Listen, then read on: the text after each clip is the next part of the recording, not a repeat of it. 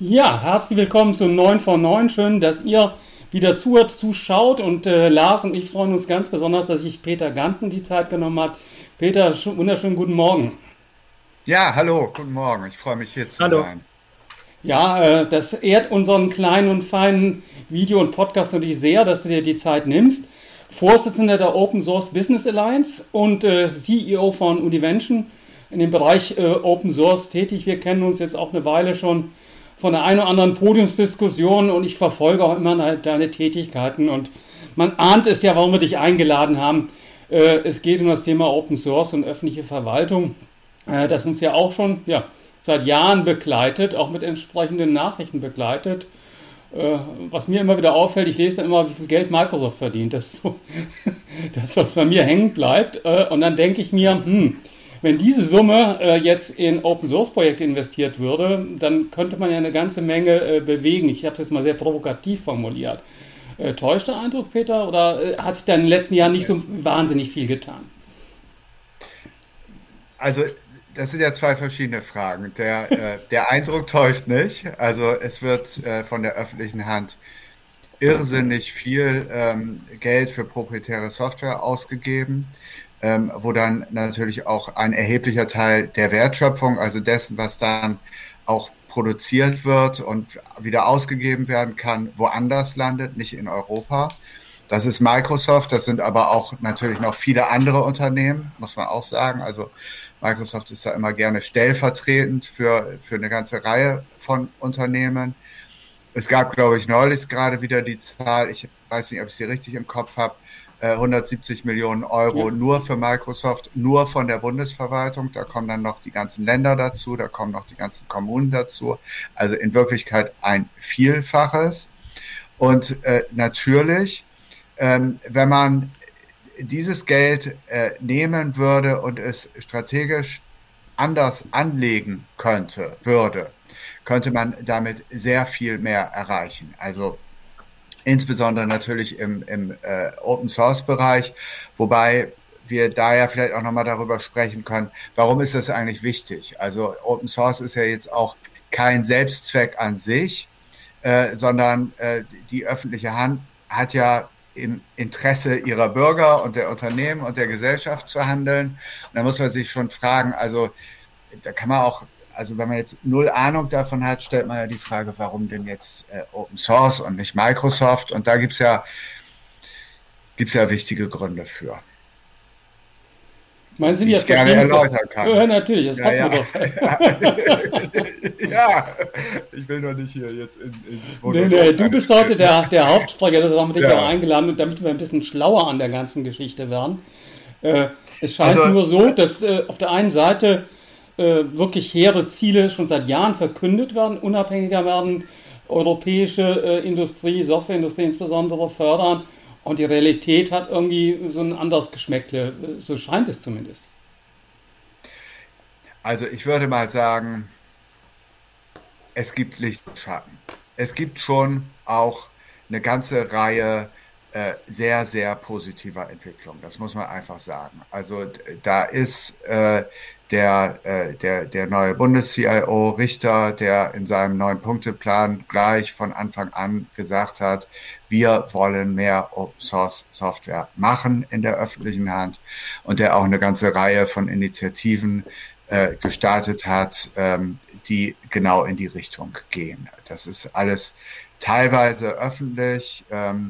Beispielsweise ist jetzt gerade angekündigt worden, dass der Bund gemeinsam mit den Ländern NRW und Baden-Württemberg auch auf einen Vorschlag, den wir in der Open Source Business Alliance gemeinsam mit Vitaco hin erarbeitet haben, ein Source Code Repository für Quellcode für und von der öffentlichen Hand geschaffen werden soll, damit diejenigen, die in der öffentlichen Hand Open Source Software machen, mit anderen Behörden oder auch mit Unternehmen kollaborieren wollen, überhaupt mal wissen, wo können sie das denn machen? Wo finden sie die Sachen denn?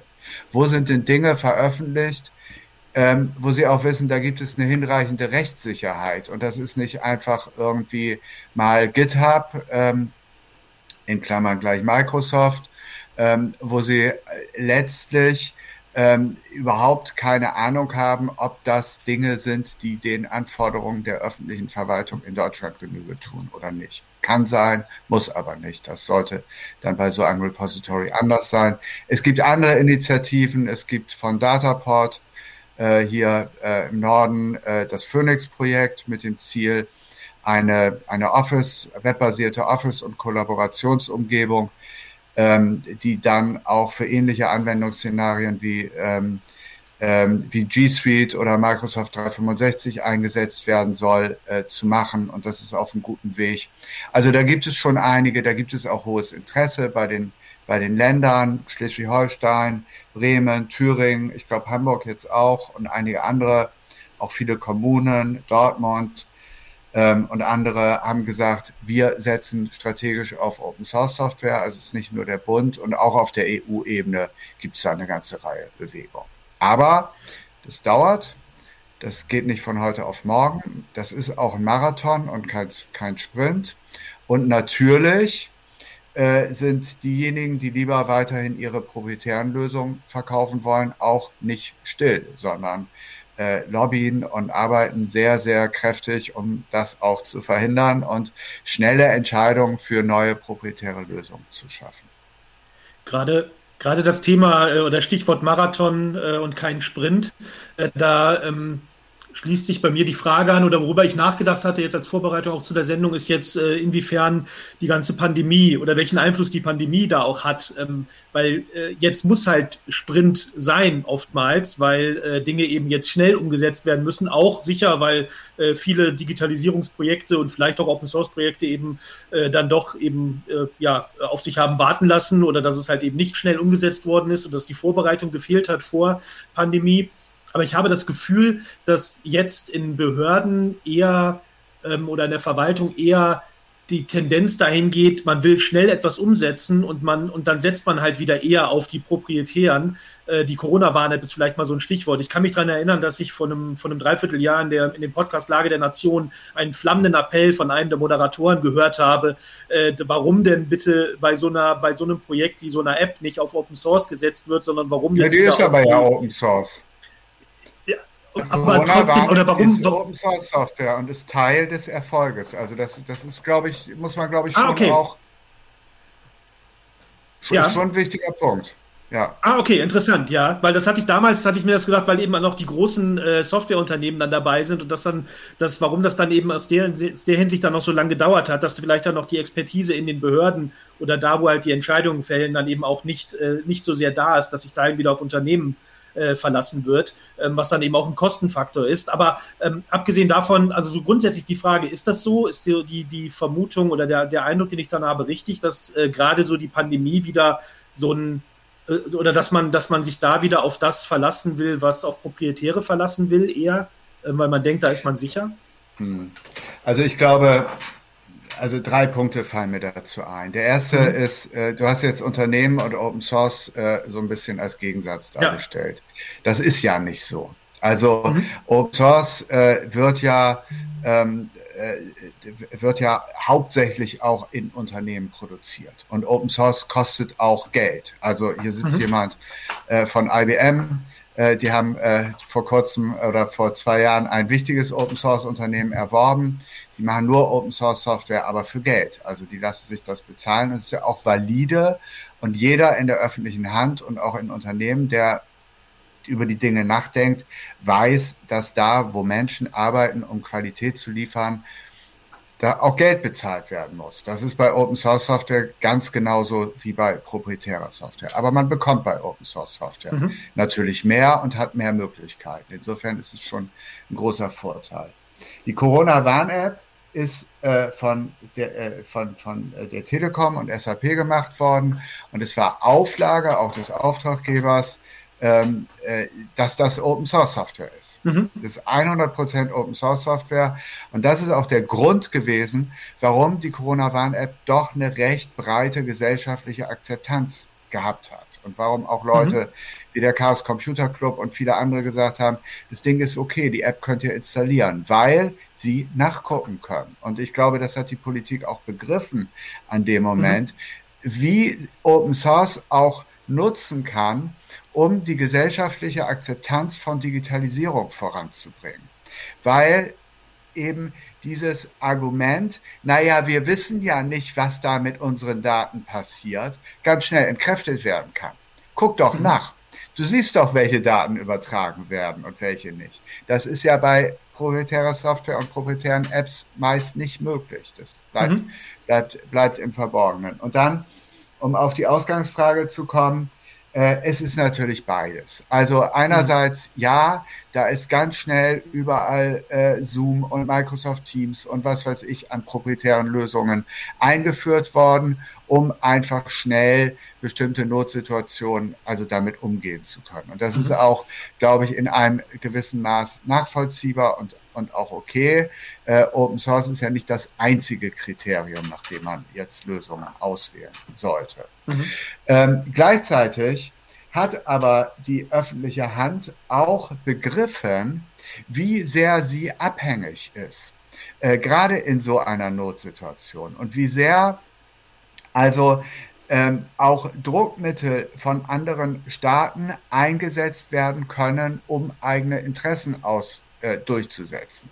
Gerade also bei dem ganzen Kampf zunächst mal um Masken und ja, dann um Impfmittel jetzt und um die Rohstoffe, die man für die Vakzine braucht und so weiter. Da knallen ja richtig nationale Interessen von China und den USA und Europa und vielen anderen aufeinander. Daran hat auch Joe Biden nichts geändert. Er zieht das genauso durch wie sein Vorgänger. Und da ist also auch den Verantwortungsträgern oder vielen Verantwortungsträgern auch klar geworden, hallo Katze, ich habe hier auch irgendwo eine, aber die hat sich noch nicht gezeigt, ist klar geworden, dass digitale Souveränität im Sinne von, wir können im Zweifel selber auch beeinflussen, was wir hier tun und wie wir unsere Systeme gestalten und welche Dienste wir zur Verfügung stellen oder nicht zur Verfügung stellen, dass das ein ganz wichtiger Faktor in der, jetzt sage ich mal ein Wort, von dem ich auch nicht geglaubt hätte, dass ich es mal sage, in der nationalen Daseinsvorsorge und in der Vorsorge des Staates für seine Unternehmen und Bürger spielt. Und insofern hilft uns das dann auch sehr wieder bei dem Thema digitale Souveränität und Open Source Software. Ich glaube, man muss die zwei Seiten sehen. Einerseits die proprietäre Software, gebe ich dir recht, Lars, die in Einsatz kommt. Andererseits, ich wohne ja hier in Darmstadt, Digitalstadt Darmstadt. Die haben zum Beispiel innerhalb von ein paar Tagen Big Blue Button in Open Source Videoconferencing-Lösungen aus dem Boden gestampft. Also man hat schon solche Grassroot, habe ich oft den Eindruck, Bewegungen. Man hat den Wir versus Virus Hackathon, diverse andere Hackathons, die alle irgendwo Open Source nahe sind. Meistens wird ja alles offengelegt, ja. Und auf der anderen Seite eben die im proprietären Bereich. Von da aus glaube ich schon, dass sich auch durch die Krise ein bisschen was bewegt hat in Richtung Verständnis von Open Source. Und war ja schön, dass du es auch mal gesagt hast, Peter. Geht nicht darum kostenlos, es geht darum, dass man transparent ist mit den Lösungen, die implementiert werden. Wir haben auch den ersten Zuhörerkommentar. Ich werfe mal kurz rein und dann gerne zur Kommentierung. Rainer Pausch sagt, im Frontend hat Open Source keine Chance. User-Phasing wird nichts passieren. Wenn, dann ist es nur eine Chance im Backend, siehe Linux. Ja, das ist ja Gossip, sorry, wenn ich das mal so sagen darf. Also wie viele Leute arbeiten mit, ich sag mal, Lösungen wie Open Exchange oder also die ganzen Hoster haben das, Nextcloud, OwnCloud.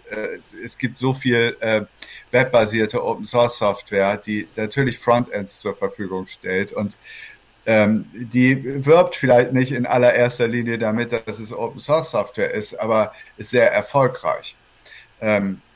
Ich weiß nicht, wie viel Mail-Postfächer Open Exchange hat, aber das sind also zig Millionen und gibt viele andere Beispiele.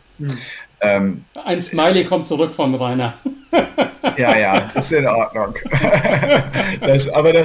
Ich beschäftige mich ja auch schon seit 1994 mit Open Source Software. Ja, damals war der Begriff noch gar nicht so richtig da. Das Argument war schon immer da. Und ja, also in allem liegt natürlich auch ein Fünkchen Wahrheit. und der ist, dass die Freiheit zu haben, Dinge verstehen zu können, ändern zu können, anpassen zu können, die wird natürlich noch stärker von denjenigen geschätzt, die auch die Fähigkeiten haben, das zu tun.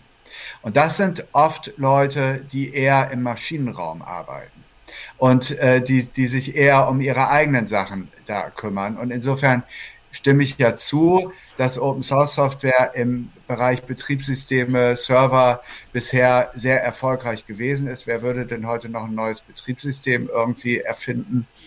Das ist alles Linux. Gleichzeitig gibt es aber auch, gerade weil auch diese Nachfrage immer mehr entsteht, immer mehr Open-Source-Software auch im Frontend-Bereich. Ich glaube, der Rainer steht genau wie wir alle unter dem Eindruck, Betriebssystem Windows, Office-Paket, ja, was natürlich so eine hohe Dominanz hat. Und da kann man schon den Eindruck gewinnen, dass kaum Open Source am Frontend aufkommt. Du hast aber einige Beispiele genannt, wo es eben nicht der Fall ist. Und das leidige Thema Office gegen LibreOffice oder OpenOffice, wie es früher mal hieß, das sind ja alles schon Diskussionen, die über Jahre geführt werden.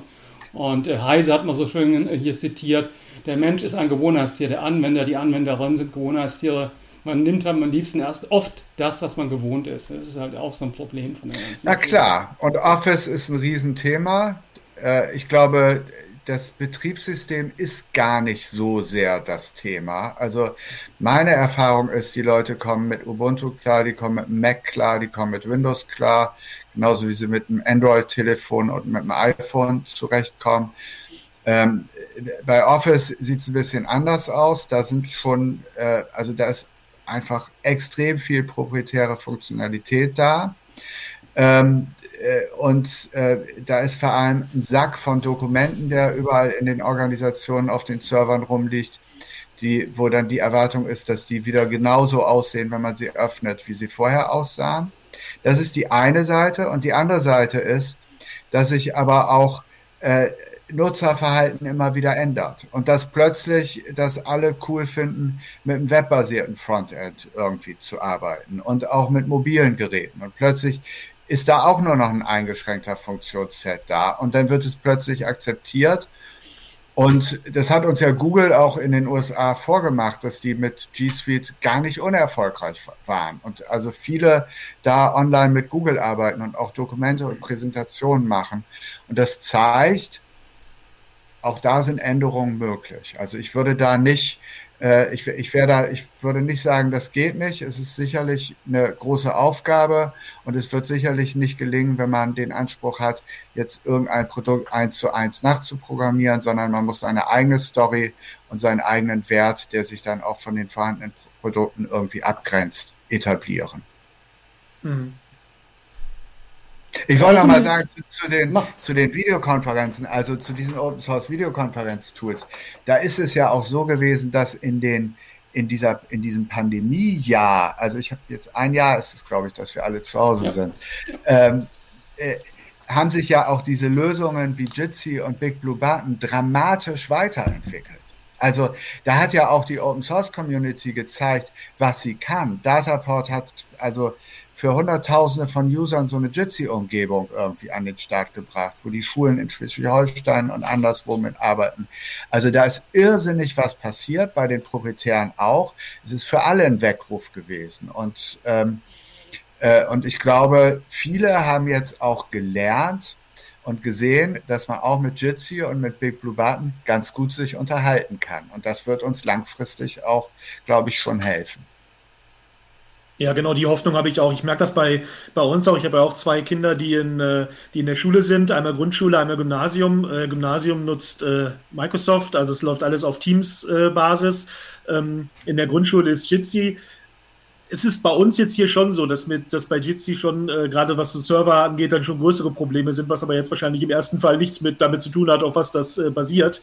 Und dass es bei Microsoft oder bei Teams dann schon flüssiger läuft. Aber ich habe genau die Hoffnung habe ich auch, dass man jetzt halt einfach der Mensch ist ein Gewohnheitstier, dass man jetzt halt merkt, es geht ja doch, weil oftmals ist es ja so, dass man sich auf dass sich viele auf die bekannten Dinge, auf die proprietären Anwendungen halt wieder beziehen, nicht weil sie alles getestet getestet haben, sondern weil sie einfach nichts anderes kennen oder weil sie sich denken, ich habe keinen Bock mehr, mal was Neues zu lernen, wobei das Neue jetzt auch nicht von der Nutzung nicht so wahnsinnig neu ist, das muss man ja sagen. Also die Hoffnung, dass sich da jetzt wirklich nachhaltig was tut, habe ich auch. Ich glaube, es muss halt sehr oft noch im Backend skaliert werden und da hat logischerweise eine Microsoft, eine Amazon, eine Google haben dort entsprechende Vorteile als Hyperscaler. Da hängt es halt hier und da wirklich dran. Aber es ist natürlich, und ich finde schon auch Peter und Lars eine Chance jetzt, ein Weckruf gewesen. Und es hat durchaus auch gezeigt, dass man hier mehr bewegen kann und muss mit lokalen Initiativen. Ich glaube, das Bewusstsein ist hoffentlich ein bisschen vorgedrungen. Wirft Peter vielleicht zum Abschluss und dass wir dann so eine Art Runde kriegen, wirft die öffentliche Hand als möglicher Auftraggeber nicht genug ihr Gewicht in die Waagschale, um die lokale Softwareindustrie und ich sage dann mit Open-Source-Lösungen in Klammer entsprechend zu fördern und deutsche, sprich europäische Lösungen voranzubringen. Das Einzige, was immer so sehr prominent ich wahrnehme, ich weiß, es ist eine sehr verkürzte Sicht, ist Gaia X. Und Gaia X ist noch ein gutes Stück weit weg von der Realisierung. Ja, da reden wir über erste Alpha-Version, vielleicht im Herbst. Müsste da noch deutlich mehr passieren? Ja, definitiv. Also die öffentliche Hand hat die hat ja das Interesse und muss das Interesse haben und das formuliert sie auch. Einmal also IT für den Staat und für die Interaktion zwischen Staat und Bürgern zur Verfügung zu stellen, die sicher ist, wo Datenabflüsse zu 100% vermieden werden können, wo die öffentliche Hand die einzige Institution ist, die darüber bestimmt, wer auf was zu welchem Zweck zugreifen kann. Das ist so das ganz enge sicherheitspolitische oder IT-sicherheitsmäßige Bild von digitaler Souveränität. Die öffentliche Hand hat aber meiner Ansicht nach auch noch eine zweite Aufgabe. Sie muss auch dafür sorgen, dass sie langfristig handlungsfähig bleibt. Und zu dieser Handlungsfähigkeit gehört nicht nur, dass man jetzt den Quellcode verändern kann. Dazu gehört auch, dass es ein Ökosystem leistungsfähiger Unternehmen in Europa vor Ort von Menschen gibt, die das auch können. Und dieses Ökosystem erreicht man nur, indem man sagt, wir geben unser Geld auch entsprechend aus. Wir sagen jetzt, wir möchten Open Source Software haben, die meiner Ansicht nach nicht mal zwingend jetzt in Europa ursprünglich hergestellt worden sein muss. Also Open Source Software aus den USA ist auch gut, aber es sollte doch auch Communities geben in Europa, die sich mit der Gestaltung und der Bearbeitung dieser Open Source Software auch befassen können, die damit auch was tun können. Und da glaube ich, hat die öffentliche Hand jetzt auch die einmalige Chance zu sagen, das Geld, was wir zukünftig für Microsoft oder für andere ausgeben, das legen wir jetzt auch mal auf den Tisch und fragen die Open Source Wirtschaft, könnt ihr uns für das gleiche Geld etwas Besseres als Open Source liefern? Also nicht den kleinen Versuch für 500.000, sondern auch mal 50 Millionen für 100.000 Arbeitsplätze oder sowas. Und ich bin sicher, dass wir dann erstklassige Lösungen bekommen werden. Nicht morgen, aber innerhalb weniger Jahre. Und da hätte also die öffentliche Hand was von. Da haben wir aber auch als Wirtschaftssystem was von. Und am Ende, das ist der letzte Gedanke, glaube ich, dass wir dann sogar etwas schaffen, was uns auch international bei der Digitalisierung viel erfolgreicher macht. Weil diese Frage von also Transparenz, Nachprüfbarkeit und Gestaltungsfähigkeit auf der anderen Seite ist ja eine Frage, die bewegt uns nicht nur in Europa, die bewegt eigentlich alle Staaten auf der Welt. Und wenn wir es hier schaffen, Lösungen zu entwickeln, die diese Frage beantworten und die da gut sind, dann wären das auch Exportschlager. Und dann wird, glaube ich, das Geld, was man jetzt hier investiert, mittel- bis langfristig in Form von Steuergeldern sogar wieder an den Staat zurückfließen, was jetzt nicht der Fall ist. Jetzt werden die Steuern woanders gezahlt. Eigentlich wollte ich noch eine Frage stellen, aber ich glaube, das war jetzt so ein gutes Schlusswort, Peter, dass wir jetzt nicht diskutieren, ob das Digitalministerium gebraucht wird, sondern wir lassen es bei dem Schlusswort von Peter. Ganz lieben Dank, dass du dir die Zeit genommen hast. Einfach wie die andere Frage. Dass du dir die Zeit genommen hast, gerne auch mal wieder, denn das Thema wird uns weiter begleiten. Danke für die Teilnahme, bleib gesund vor allem. Lars, wir haben nächste Woche die Julia zu Gast, ne? Am 6. erst, nach Ostern. Nach Ostern. Also dann machen wir mal den nächsten Gast weiter. Nächste Woche dann nur wieder wir zwei. Peter, bis bald mal wieder und dann in alter Frische. Wir wünschen allen eine gute Woche und ich suche den Jingle und ich finde den Jingle.